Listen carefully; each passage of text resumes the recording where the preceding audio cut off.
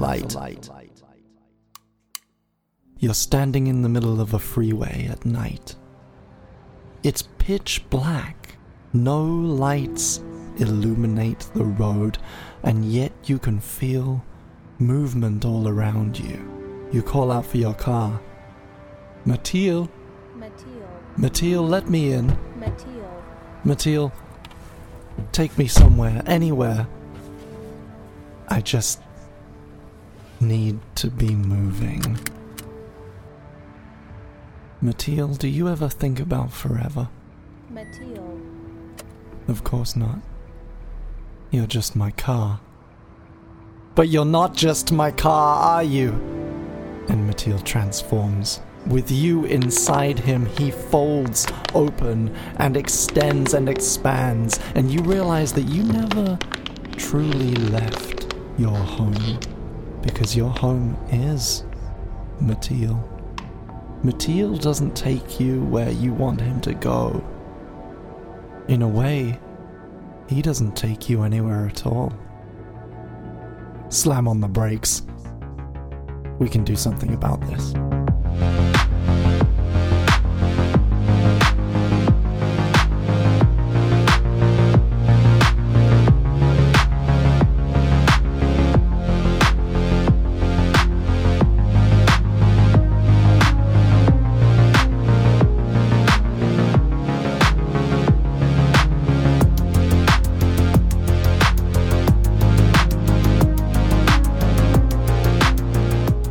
And welcome back to I Will Save You from the Future, a podcast about technological determinism and neo-Luddism and the impending apocalypse at the hand of our robot overlords. Today I'm joined by Brian Ferenzi of 5 Second Films. Hey, how's it going? How are you doing? I'm doing great. I'm doing very good. I just got done with work and I walked home. For the listeners who might not know who you are, give us the elevator pitch. Okay, so I'm the creator of 5 Second Films.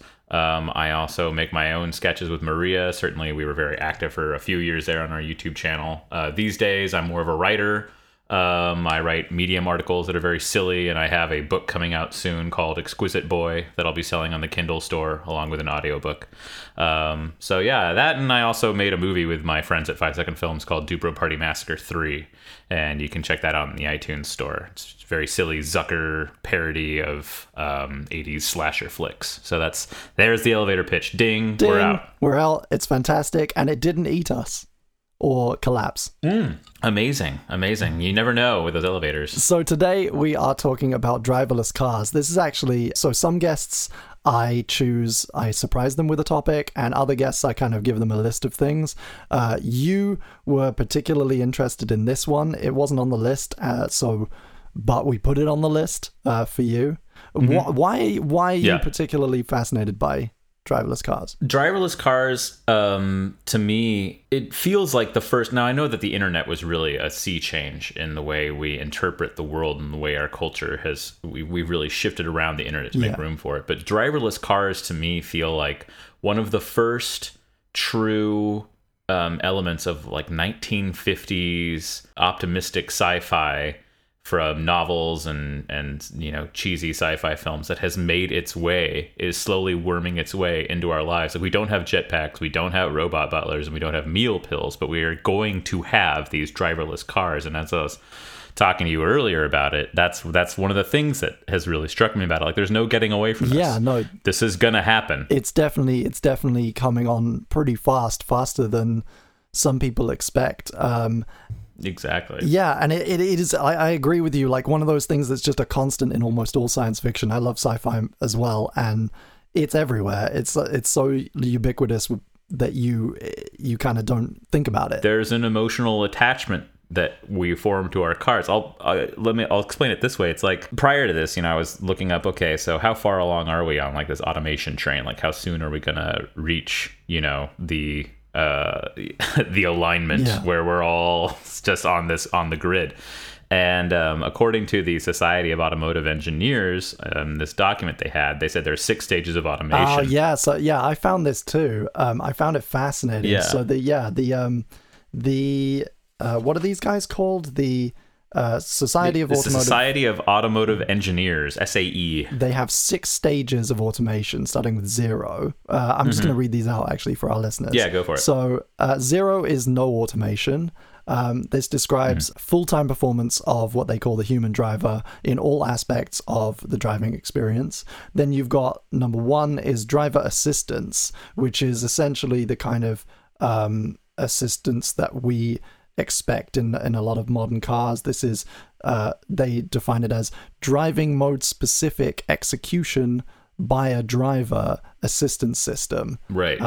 to do with steering or acceleration or braking, that kind of augments the human driver, but they are still in control. Yeah. Then you got partial automation at 2. That's, again, driving mode specific execution by one or more driver assistance systems. Yeah. And this can be steering or acceleration or deceleration. And then like at stage 3, it starts monitoring the driving environment on its own. Yeah. So And 2 is like more extensive applications where the human driver is still involved, but there may be execution of steering and acceleration maneuvers, for instance, like where you're on a long stretch and it takes over the wheel, or it maintains you within the lines, or it keeps you at a certain pace or distance from other vehicles, where you're actually relinquishing a bit of control.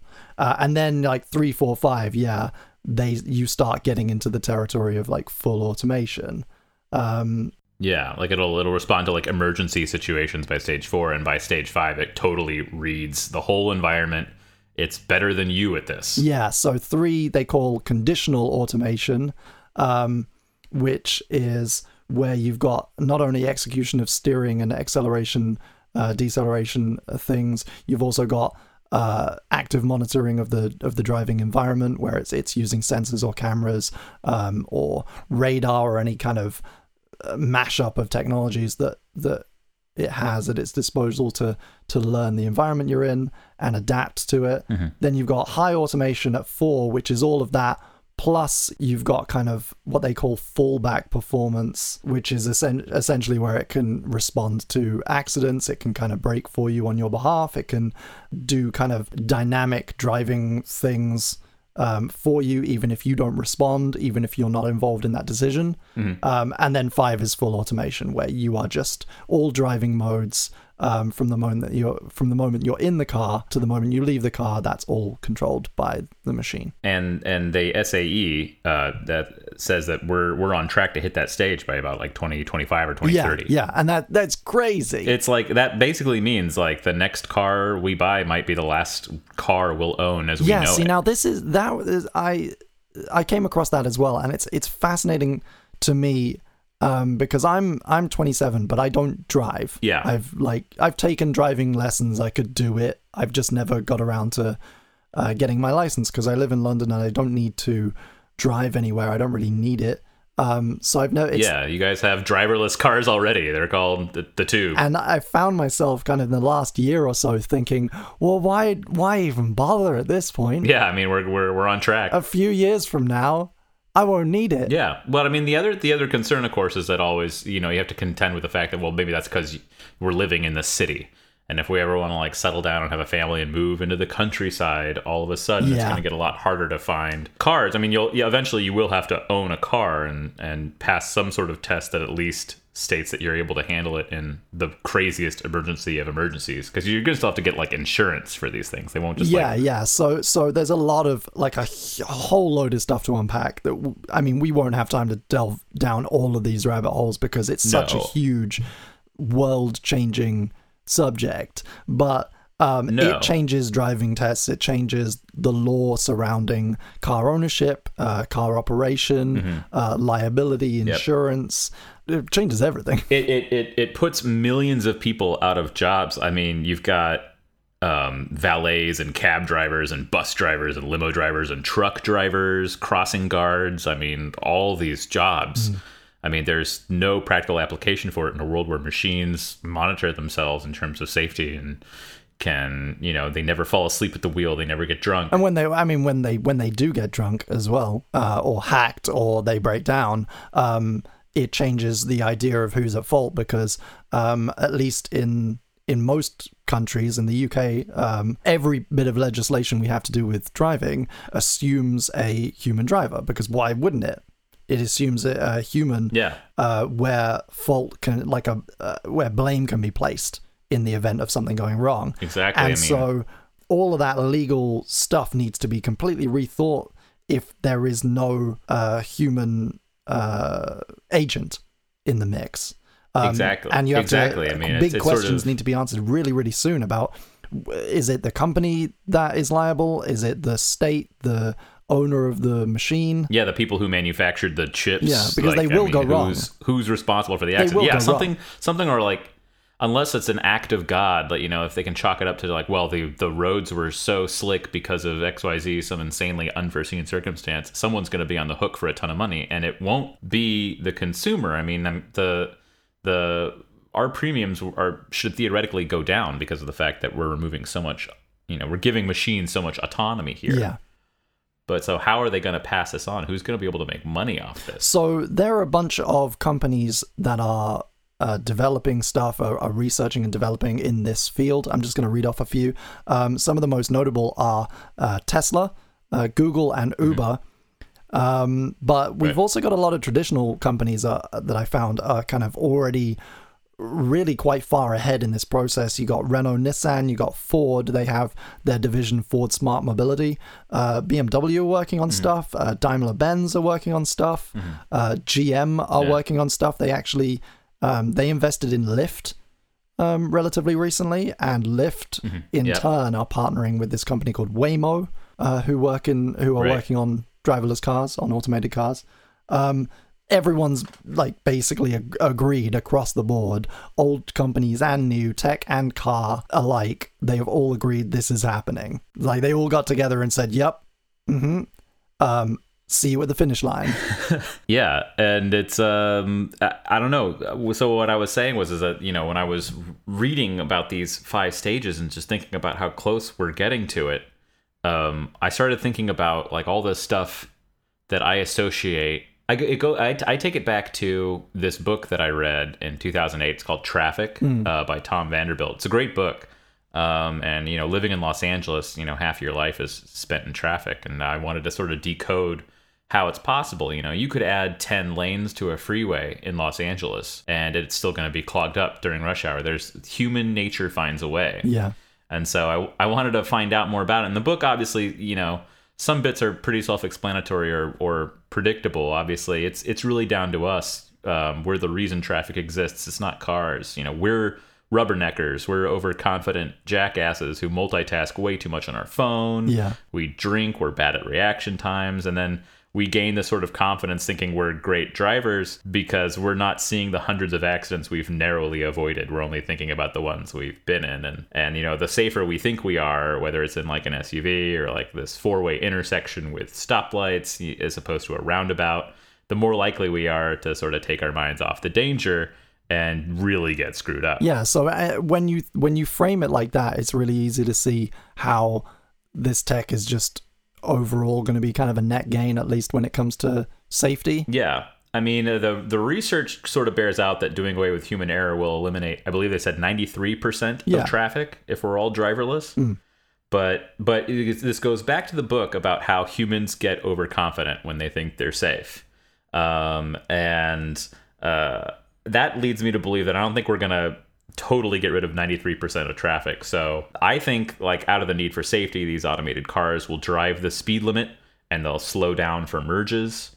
And any big city with interlocking freeways like Los Angeles, which, you know, I've driven in for over a decade, they have traffic problems because of merging, and there's a domino effect there. There's a domino effect when every car has to kind of like slow down more and more because one car up ahead has to stop and reverse to park into a space. Yeah. I also think that more and more people will be in cars on the freeway, driverless cars, when they believe it's more convenient to do so. You know, I think because they'll think, oh, well, the traffic's going to be great. They're going to clog up the freeways more, you know, and mom won't have to pick up the kids from soccer practice anymore. She can just send the van out to go do it for them. So you're actually going to have, I think, a net increase of cars on the road. Interesting. Yeah, I mean, it's really easy to start like playing the other side, playing devil's advocate, and kind of poke holes almost immediately in these things. I mean, when it comes to safety, there is this big unknowable quantity out there because we just, we haven't done that much testing with driverless cars. There aren't that many. So to say that it's effective is kind of extrapolating from what we know right now. But what happens when they're actually out in the world en masse is relatively unpredictable. And then you got the fact that for a very long time we're going to have a mixed fleet. There's going to be this huge, really protracted adoption timeline where there are both types of car out there on the road. Right. And that sounds crazy. That's going to be total insanity. And it's going to be hell for people who manufacture driverless cars because we're going to be very quick to blame machines for this problem when inevitably the accidents that are going to result from a driverless car hitting a driver-operated car are usually going to be the driver's fault. It's going to be some mistake we made by sort of taking it for granted that, you can just kind of come to a very lazy, not complete stop at a red light and turn right.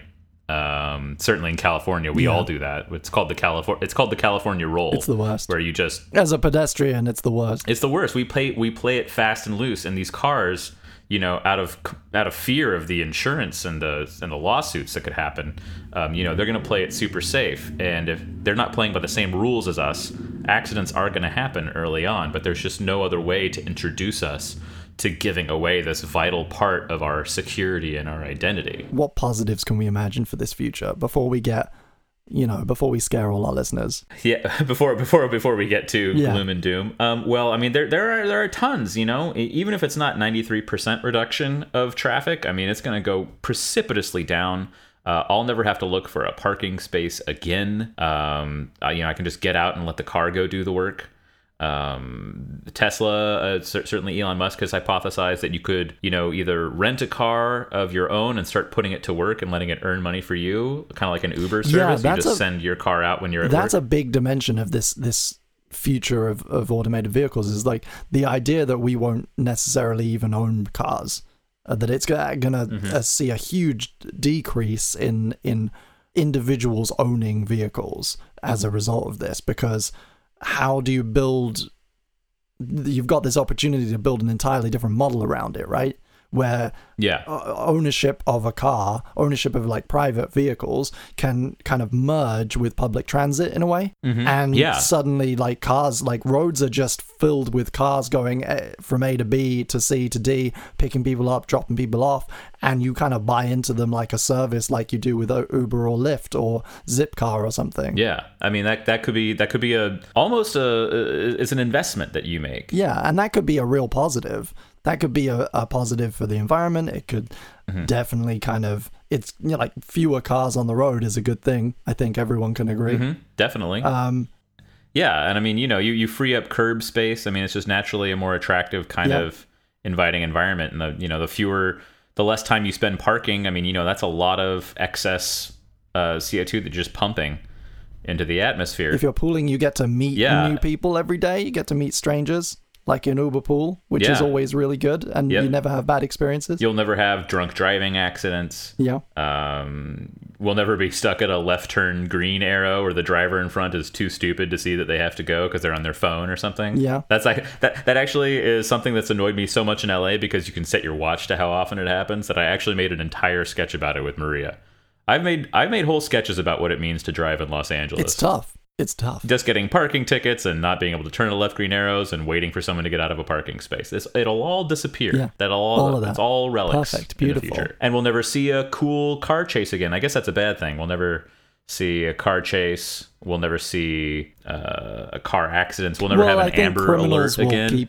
Criminals will keep their manual cars, won't they? Yeah, I mean, or get motorcycles or something. There'll be a black market for vintage cars that you can control yourself. Dumb cars. Exactly, or they'll sell viruses, like ways that you can just sort of like shut down other cars in the freeway and cause some havoc. But at the same time, obviously, the computing systems inside these cars, there's going to be tons of networks. I bet they'll be able to patch over the air instantly. Yeah, definitely. And I think you're onto something there with like manual stuff. I think maybe we're looking at the cars we own right now becoming kind of collectible, maybe valuable. Yeah, you've got a lovely you've got a lovely truck. My red truck, and I mean You keep that pristine. I'm a big fan of my red trucks. It was my first car when I was 16 years old, and it's not the same red truck that you've seen because recently you were at my wedding and you saw me drive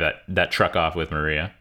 But that I got into an accident years ago. I want to say like 2010 or 2011. Wasn't my fault, but I was going across the intersection. I just got plowed into by this gray Mercedes, and it totaled my red truck, the one that I had used to drive. And I at the time I was making good money, and I could have got a Prius like everyone else in Los Angeles, but I was so stuck on my identity as a guy who drives a red truck, and I so romanticized You're the red truck guy. that aspect of myself that I bought another red truck. In fact, they didn't make the Mazda B3000 that I used to drive, so I just bought the truck that Mazda was a ripoff of, which was the Ford Ranger. And so I bought a 2010 red Ford Ranger, and it was like nothing ever happened. Living in London, I walk to work. I don't even take the tube. I live 10 minutes away from my work because I'm in Soho.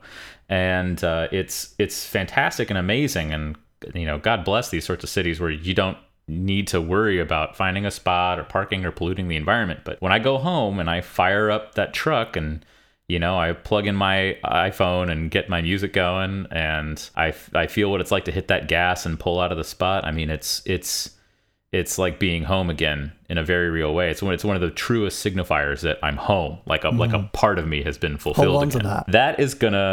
That's gonna go away. But you hold on to that. That car's gonna be worth something. Because I think it will. I think it'll be a 20, classic. 30 years time. I mean, just a kind of not particularly notable red truck, but like that still works and has no robot parts. That's gonna be worth something. I mean, it's you know what it is? It's like buying a record as opposed to file sharing. I feel like that's where these are all, and they get a better sound. They're like there's like a fidelity to driving. Yeah, there's something like really warm about it. Something really. There's a different texture. You can feel the room of the car. Yeah, you can really feel. It's really amazing. You're almost there when they manufactured it in Germany. You can smell it. Yeah. You can just smell that new leather. Oh, it's great. It's a whole like process. It's a whole like experience. It's not just It's not just getting somewhere. It's like a whole ritual. No. It'll be like going from smoking to vaping. Where like everyone's kind of agreed that it's better, but it's not cool. It's just not as cool. It's not as timeless.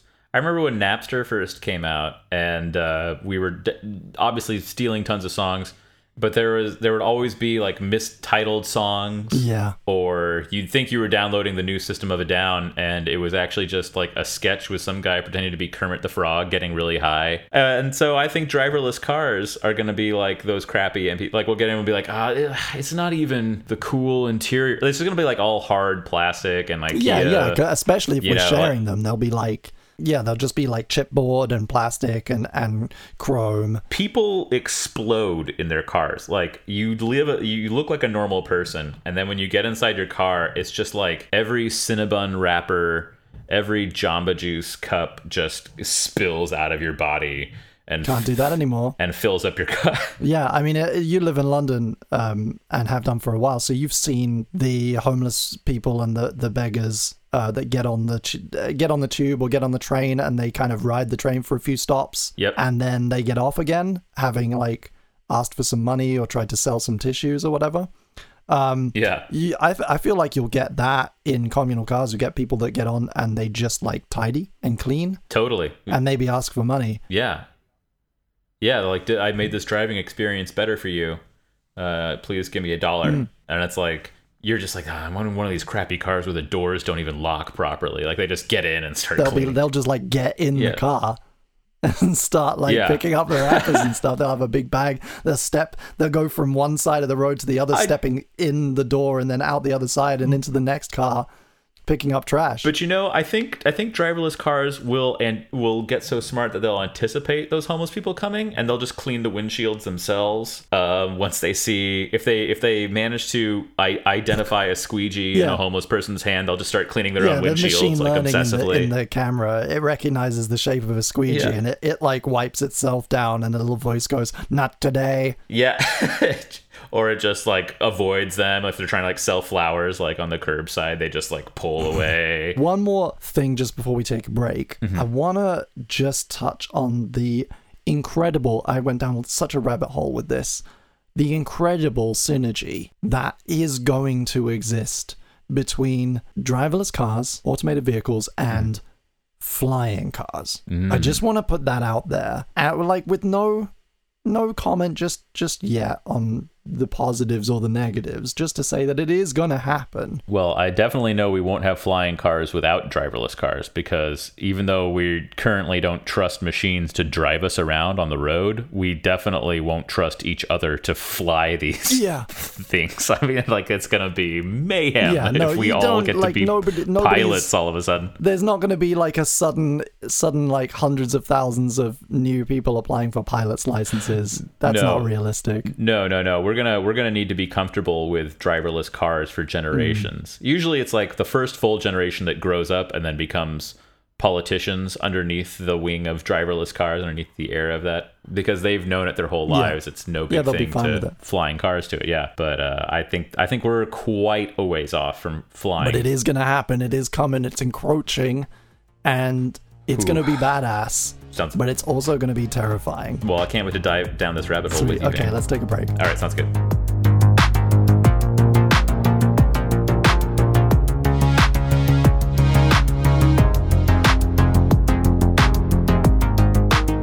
Hey guys, and thank you for listening to episode 5 of I Will Save You from the Future, and thank you to my guest, Brian Ferenczi.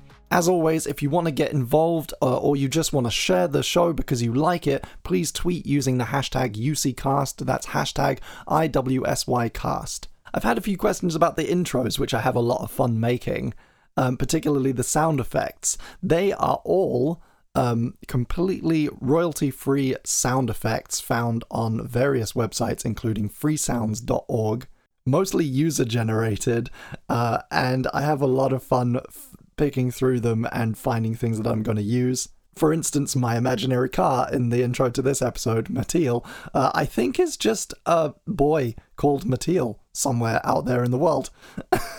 But he uploaded a sound to the internet and he said anyone could use it for anything, so I took it. Also, for those wondering, our theme tune is a remix of Boat People by High Five Spaceship. That's my electronic music outfit. It is not yet available to the public. Actually, we're using a demo version, but it is going to be coming out very soon, and I will let you know where you can get it if you like it. The original track is out. It's on an album called 2215 MMCCXV by High Five Spaceship. That's a track called Boat People. You can get it on iTunes, on Google Play, on Amazon, anywhere that you buy music. Anyway, that's enough from me. Back to me and my guest from the past talking about the future.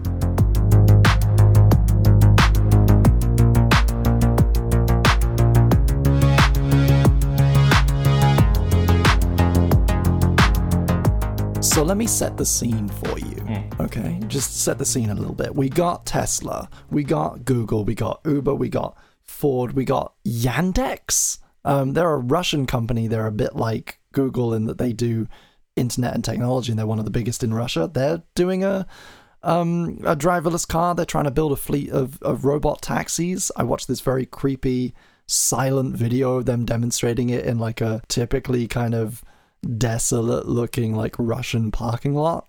Everyone's doing it. It's legal in 5 states already in the US to test driverless cars. Which ones? Nevada, Florida, Virginia, Michigan, California, and also DC. You're allowed to. I did not know. Put robot cars on the road. I did not know it was legal in California. Yep. Also add to that list New Zealand recently. They've had some press recently when I was reading about all this. 7 cars are now driverless in New Zealand. They're doing tests in New Zealand now.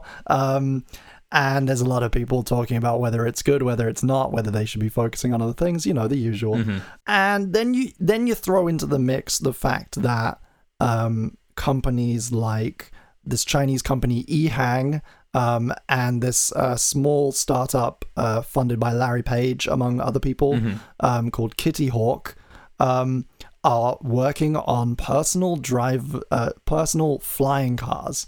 Personal flying vehicles. Wow. And then you've got people like Amazon and Uber and a lot of other big tech companies and fulfillment type companies talking about delivery drones and sidewalk robots. I found this New York Times article.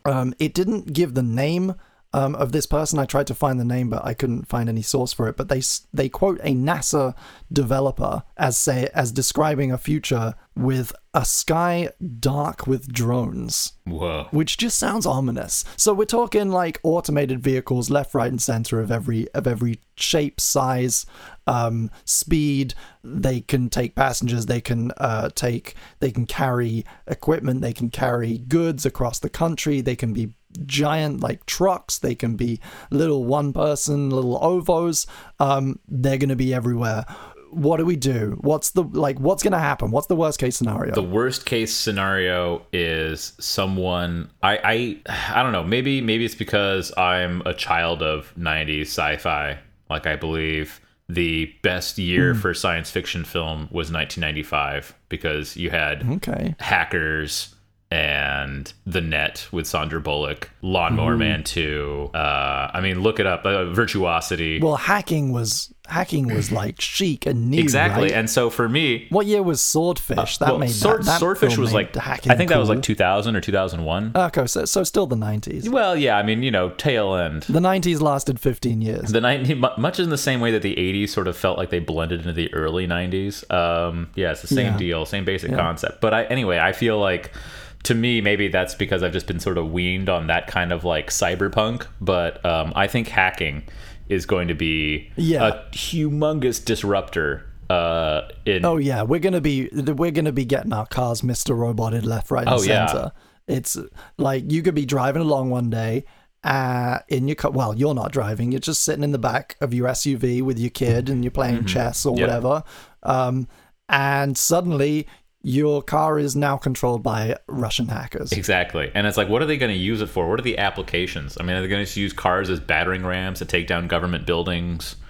I mean, yeah. That's a real concern. I mean, we think about terrorist attacks. I know it's not a comfortable subject for a lot of people, but they happen. They're real. No, I mean, look. And what happens when cars can become weapons without you even being in them? Exactly. I mean, you're in the freeway. One moment, all of a sudden, your car just stops in the middle of everything, and they've hacked the other cars to move around you as they move like this errant cell. You're like a red blood cell that they're moving in. They take you off the freeway, and then they kidnap you, or they stuff a bomb in your car. I mean, like, this is the portion of the podcast where we talk about the worst case scenario, so we're doing it. Yeah. I feel like automated machinery they are essentially blameless, and it's human nature that is, has the potential for just vile, despicable acts. And so I foresee hacking, and I foresee taking control of this technology and using it to do terrible things as like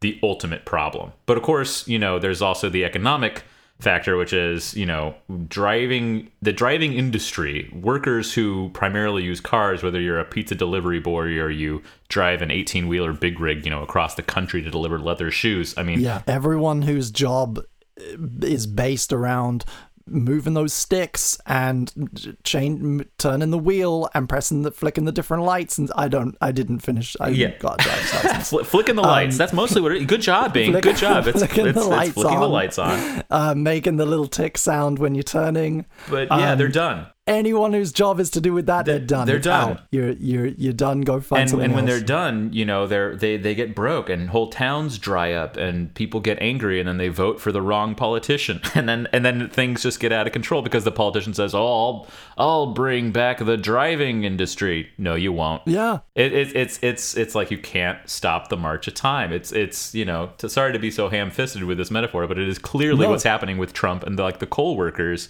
in the Rust Belt and the South. I mean, it's like the coal is not coming back. It's not.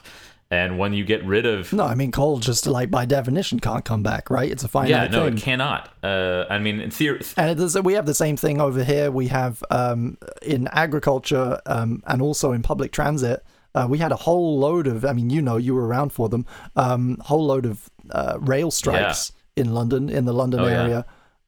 Last year and bleeding into this year.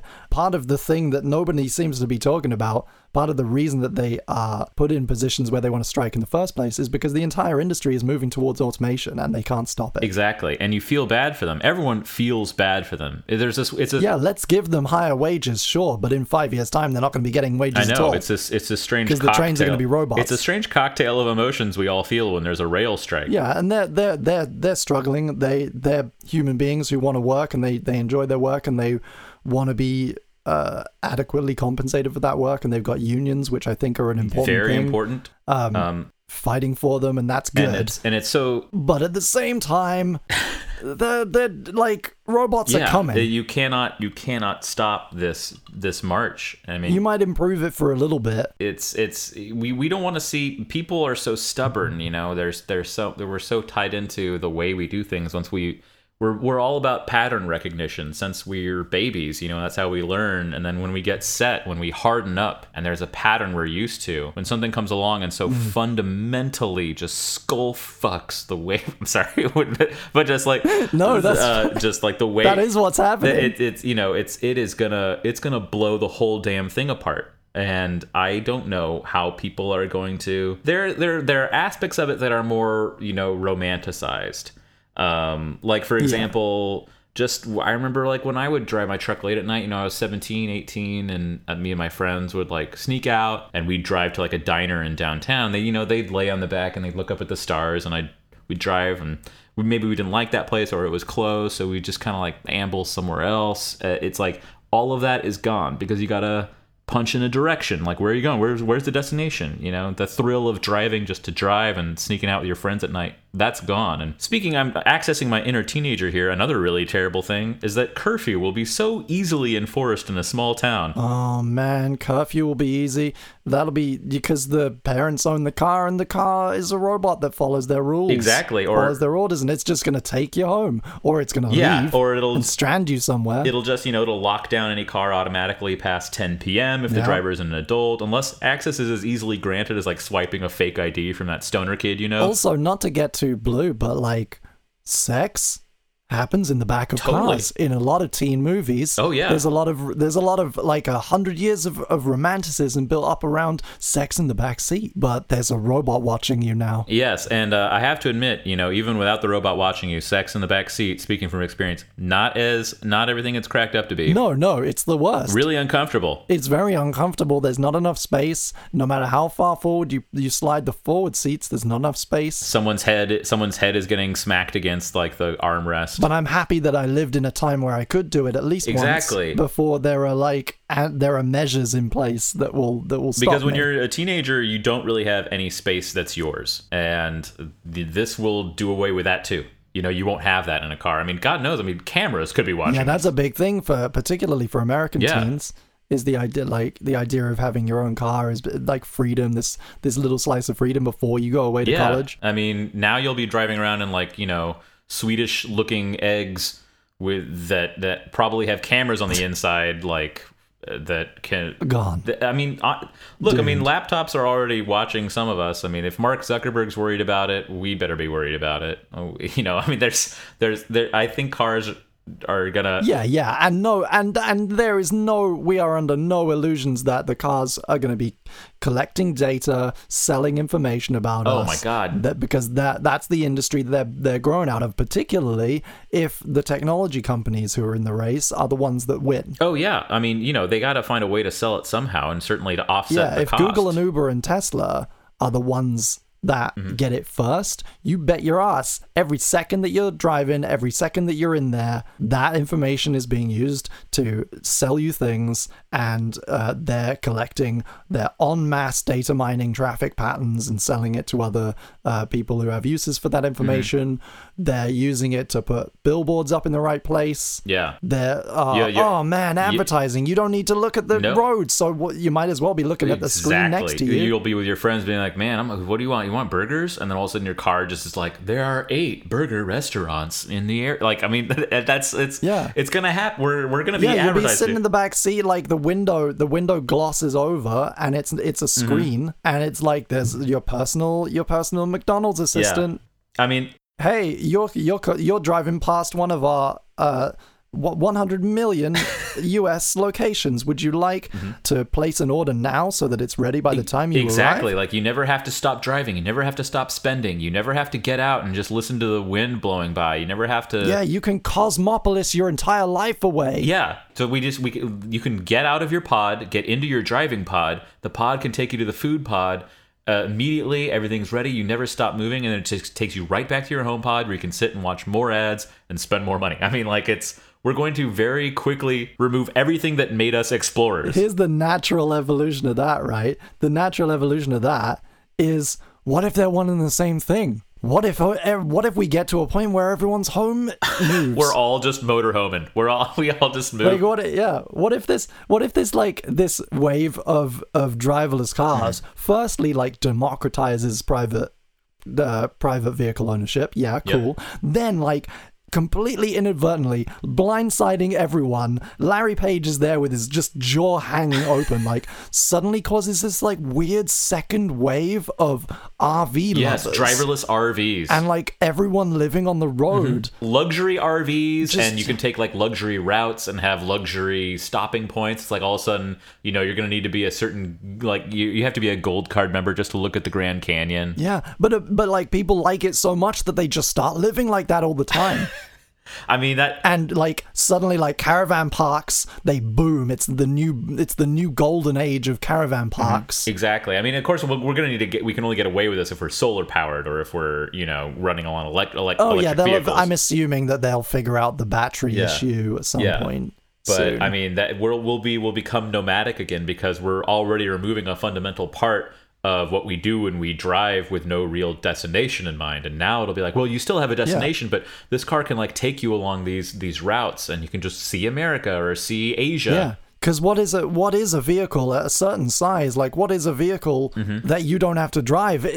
You're just in a building. Exactly. And, the RV knows the language of the country you're currently driving. Like, if you rent the driverless RV, it'll take you to different places, and can translate for you, and knows the laws of that particular... World Lens that shit. When you look through the windscreen, all of the signposts are like Google translated live before your eyes. Right. And it's maybe not perfect, but you know where you're going and what you're doing, and oh my god. And then of course, oh Jesus, like this is now you can go pick up hookers in your driverless RV in a foreign country, and they'll be filming you, and then the car speaks the language, and Russia will sell the footage of you having sex and cheating on your wife in the driverless RV, and then you lose your job as a robot dildo operator for... Oh yeah, you gotta know that like mobile home security is the new frontier of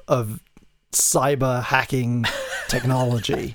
That's it. The pioneers of cybersecurity are going to be the ones driving around in little like tanks. Oh my god. Yeah, in like the RV from Breaking Bad, only it's all plated up on the sides and it's got a satellite. Yeah, it's like dish. made of like just totally like blacked out. Traveling the world, like hacking into people's There's cars. like little shards of obsidian, like on the inside. They're just coding and sending out different information and gathering information. Mad Max will be very different. Oh my god! Like the Mad Max apocalypse that I assume that we're moving towards eventually will be really, really different because no one will know how to drive. Right. So these crazy big rigs that they build for the war races.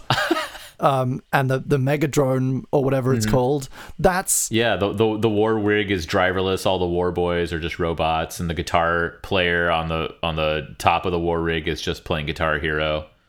Everything's stripped down and more. It's a lot more like we said, like about the interiors of the cars. It's just like everything gets a bit sanitized for a while. It's just going to get worse and worse. And the other thing I wanted to mention is, living in Los Angeles, you can predict that every time you go there and you drive if you're driving for more than 3 weeks, you'll probably pick up one parking ticket in Los Angeles. I mean, unless you're incredibly diligent, they'll nail you. And what I realized, because I was looking into it and I was thinking, what's going to happen to parking tickets? Like, because that'll go away. And I realized that California is... Because we have to shoulder the tax burden of so many other states, not to get political again, but because we have to do that, we are a state that's not doing too well financially. We're in debt. Oh yeah, no, like a huge chunk of the American economy is built on parking tickets. And when that goes away, I looked into it. And these parking tickets, they fund things like victims of domestic violence, training police officers, building courts, protecting wildlife. I mean, billions of dollars from traffic tickets, because yes, it does approach the billions annually. Gets funneled into the stuff, and it's all going to go away. Where is that money going to come from that starts protecting these parks? And it's not coming from Larry Page anytime soon. Building new facilities. And then I thought, well, okay, there are these giant facilities that we'll have no use for now that we can start putting stuff in, and that's parking garages. I was like, parking garages, these giant, ugly monuments to cars. I mean, are we going to demolish all of them, or are we going to start turning them into like low-income housing where everything's at a... Oh, you know that's not happening though, right? You know it's not going to be low-income housing. You know it's going to be like chic new apartments for connected millennials. Where everything's like slightly slanted downwards. Yeah, and the ugliness will be like the thing that makes it hip. Yeah, it'll be like, oh, check it out. Like it'll be these, like they'll look at it and they won't, in 20 years time, it won't be like looking at a parking lot and thinking, oh, that's an ugly building, that's a hideous cement monolith to capitalism. They'll look at it and they'll just be like, oh, it's so brutal. It's like open plan, live, work, loft space, and like you'll move your company in there, and you're just like, why don't you just roll your desk down to Alice and see if she has the answer to your question? You just like roll all the way down this wing of the parking garage to Alice. Yeah, and they won't care. They won't give a shit about your training, your policemen, or your victims of domestic abuse. They won't give a shit about any of that, because they'll have their next Web 5.0.com boom billionaire explosion to deal with. And big open windows, they're like, there's never going to be a connectivity issue. I truly wonder. And they can have a ping pong table in there. Yeah. Holy cow, man. Fuck those guys. The latest Fast and the Furious movie touches on this. They have a sequence, which unfortunately is poorly done. It's one of the not so good Fast and the Furious movies. I feel like the odd numbered ones are good and the even numbered ones suck. Yeah. And this was an even numbered one. But apart from Tokyo Drift. Oh yeah, Tokyo Drift. But you've got, so the last one was good, but this one is really bad. But there's a sequence where it's kind of in the middle of the movie, and Charlize Theron has this hacker like hack a bunch of cars and take over their driverless programs. Like most Tesla cars are outfitted with, and it turns them into like this big roiling. It's almost like World War Z, but with cars just smashing out of parking garages and chasing after our heroes. And it's a really cool sequence and a cool idea. And the rest of the movie just abandons that concept completely. But I'm like, that's where we're headed. Oh shit, yeah. And like you turn that into a game, you gamify it. Oh my god. Like in Guardians of the Galaxy or Farscape or Star Trek or any number of things where there's like these piloted drones that you operate by remote, right? Or like the real world, we have them now. Right? You can hijack a car, maybe some 12-year-old savant is in his bedroom hacking cars and just like playing the real world like it's GTA. The way we conduct ourselves in cars is obviously going to change, since we won't have to focus anymore. You probably will be able to walk into your car with like a controller, a Bluetooth controller, and be like, there's a player 8 car lengths up ahead who wants to play you in like a game of Grand Theft Auto. Do you want to play? And then all of a sudden the screen boots up and you're just playing video games with some guy several cars ahead of you. Oh yeah. But you don't know what you don't know is that you've just got Russian hacked. Yes, you and you're controlling a real car. Fished. And there's just like some screaming family inside this SUV. Yeah, their driverless minivan. And you're like driving it around, like driving it on the pavement, hitting pedestrians and stuff, racking up points. Oh my god. And they're living it. They're on the inside seeing this all happen, like people hit the windows. And then you take the fall for it because it looks like you did it. Yeah. You take the fall for it, because obviously these hackers are real good, and they're just gonna make it look like you did it. This is like an episode of a detective show on like Fox in 30 years. Yeah, and you're never gonna make it to the Mad Max future, because you'll die in prison. No, you'll never get to see the fallout. That's the worst part of it. So quickly, before we wrap up, can we give our listeners some like actionable advice? Can we give them like action points What? if they want to stay safe, if they want to avoid this stuff? Well, my suggestion would be, for many reasons, to go far away from society and live in the countryside. I have a feeling a lot of people are going to be offering that as the piece of advice. It's like, get away from everyone. I feel like I feel like from now on I have to like set a rule that can't be the advice, because it's too easy. Run away and live in the countryside, too easy. Although in this case, somewhat relevant because it will reach the countryside last. Yes, I mean that's going to be like any zombie outbreak. You know, the safest place to hold yourself up is where humanity is the least. And I think that's going to be a running theme of this podcast as well. It's like, we're the problem, not definitely technology. So get away from us. But you know, well, okay, so like you're a car. I don't know things. You're a car boy. You know how cars work. I'm a little car boy. That's right. What are the car bits? What are the pieces of the car that break the most that we can stock up on? Because if we want to keep like a manual car, right? Right. If you want, and we don't want to get caught up, but we don't want any kind of car that can be hacked or turned against us or is spying on us, right? So we want to get like what's your red van? My red truck is a Ford Ranger, but it does have electronics in it. You know, it has electronics that close the door.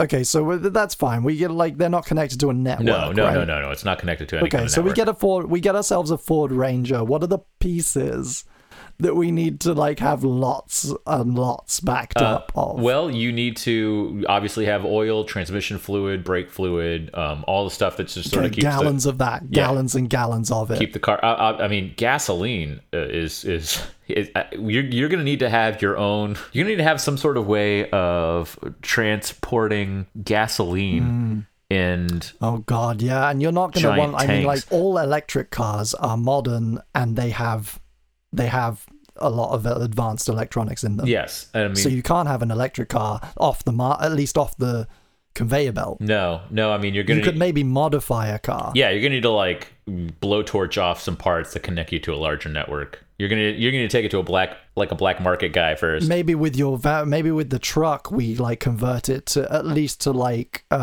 feed off like solar energy, natural gas, or take vegetable oil, which is technically more expensive. Vegetable oil, yeah. Or like solar power. Maybe we can adapt it in some way. We can hybridize it. So it's kind of, we still need some petrol. We still going to need that for a while. Like get as much of it as you can. Yep. Keep it safe. Exactly. You're gonna have to kit it out. What other parts are there?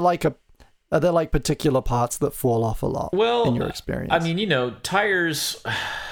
For one thing, I don't know whether I'm lucky because Fords don't necessarily have certainly that Ford Ranger doesn't have the greatest reliability rating, but I haven't really had many problems with it. Certainly, the only thing I've ever really had to do is just change out the tires. You know, eventually the tires get bald. Okay, so you're gonna want tires, and you're gonna want a bunch of tires. And trucks are very, you know, their backs tend to slip and slide a lot in the rain. So you know, you're definitely gonna want to stay on top of your tire game. Yeah, you're gonna want like a whole warehouse of tires. Exactly. A lifetime supply of tires, because there's no guarantee that the next generation of cars will even have tires. They might roll around on those balls like in iRobot, the Will Smith. Oh god, yes. Oh my god, with the vintage 2008 Pumas or whatever he says it is at the beginning. Converse. A Converse. He loves his Converse. Oh man. And we're going to need all the bolts and all the like engine parts. We're going to need duplicates and triplicates of every little part that can go wrong. You're going to need like pallets.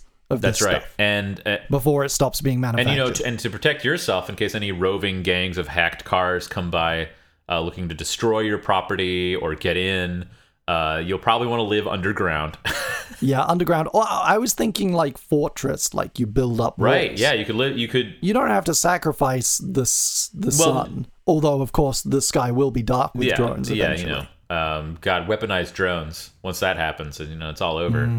Yeah, then you go underground. That's when you go underground. But for at least there'll be a sweet spot for maybe 5 or 6 years. Where you get a nice view. Where you can live above ground with a nice view and trees and birds in the air. And you just need a really big fuck off wall that can protect you against all the SUVs and I think Ubers. You're right about that. I think during that grace period, you need to like just really get into painting. So you can just like paint yourself what the sunsets looked like. So you can look back on it, you know, 10 years later when you're underground and can't go out anymore. Yeah, maybe get really into nature photography and catalog all the animals before they go Exactly. extinct. And you can take them down and have a gallery of them underground. Get your 360-degree camera and, just record spaces, go on walks, and then you can boot it up into your, 3D goggles or whatever. So when you're underground, you can just pretend you're going on that walk again. Oh, man, we didn't even touch on VR inside the car. Oh, my God, VR inside the car. We need to do... This topic clearly warrants more than one episode. This is crazy how much there is. That's just a whole... It's just a whole big rabbit hole that we need to really unpack in. We need to get granular on driverless cars because it's bigger than us. It's bigger than us and it's coming. So I'm committing right now. Maybe it'll be a different guest, but I'm committing right now to more episodes on driverless cars. At least one more. Because damn, I thought I came into this being like, I've got several different things to talk about here, and this is like maybe 2% of what's going to happen. No, I have all these notes and I've used half of them. There's so much. Oh, the future is dark. Action points for our listeners. Go to the countryside. Yeah. This is the last time I will allow that bit of advice on this series because it's every time it's go to the countryside. Get your favorite land vehicle. Stock up on parts. Stock up on parts, tires, fuel. Try and convert it to solar power if you can without including networked electronics. And then you build big walls. Yep. Big reinforced concrete walls in case any roaming Russian hacked Ubers come knocking. Yeah. And also once you've got those walls set up, start immediately working on your underground bunker, you'll eventually need to go underground. Photography hobby and your painting. It. I think we nailed it. I think we covered basically the perfect way to disappear from society. Beautiful. Yeah. And I mean on quiet days when all of the Ubers, when it's surging and there's none available to come and attack you, you can go outside. Yes, I'm sure. And record more virtual reality walks for your chambers later. And you can go to the local supermarket. Society's still going to be there for a while. It's just that you're choosing not to participate in a very big part It's you just not go at night because obviously these cars won't need headlights anymore. Oh, yeah. Yeah. You carry a flashlight at all times. Yeah, night is going to be terrifying. I mean, cars will only have lights for our benefit. And otherwise, they're just roving 2-ton killing machines. Yeah, they don't need them. They can see in the dark, so watch yourself. Yeah. Jesus. Thank you for being on my podcast. You're welcome, being happy to. Where can people find you, and what do you want to plug to them? So you can find me on Twitter at Mr. Brian Ferenzi, Mr. Brian Ferenzi. I am currently working on a couple projects I can't talk about yet. I'm pretty excited about those, but if I'm ever back on the show, I'll discuss them. One thing that I am doing right, and I don't know if this show is going to come out when my book is out. It'll either be out or just about out. It'll probably have to go through maybe some Kindle store approval process. But I'm working on nearly finishing up a book that's just sort of like a parody of memoirs. It's written in my very strange writing style that you can find on my Medium page, which is also medium.com/@Mr. Brian Ferenzi. And there, it's very clickhole style. If you like clickhole, if you like that sort of absurdist, zany sort of writing. It's great. I traffic in that a lot, and so what I've done is I sort of taken the articles that are written from my point of view as sort of like biographical style, and I've arranged them and tweaked them and added tons of new chapters, brand new writing as well, that sort of assorts it all as a memoir, and it's called Exquisite Boy, and there's an audiobook version as well. And it's going to be really wild. I have chapter titles, awesome. All kinds of crazy chapter titles, just to whet your appetite. One of them is 7 times the DreamWorks logo boy said my name before the movie began. I have one called Robert Zemeckis mocapped my dong. I pitched my body on Shark Tank, and now Mark Cuban owns my legs. It's gonna be a really weird book, and if you like, I'm excited for if you like super crazy writing, and obviously I'm doing the audiobook as well. So if you want to listen to my sultry voice as you're driving to work in the car that one day you won't be able to drive anymore, you know, You're going to have a lot of time on your hands, and you're going to need You're that going to need some audiobook. audiobooks to listen to, buddy. You're going to get bored. Yeah. So anyway, yeah, that's that should all be on the store. It's called Exquisite Boy, and I'm by Brian Frenzy. Very excited to share it with you guys. Fantastic. Awesome. Well, thank you for being on the show. Until next time, I still haven't figured out a good sign-off. Any thoughts? Quick catchphrase, quick punchy outro. Get thee behind me, future. I like that. Until next time, get thee behind me, future. All right.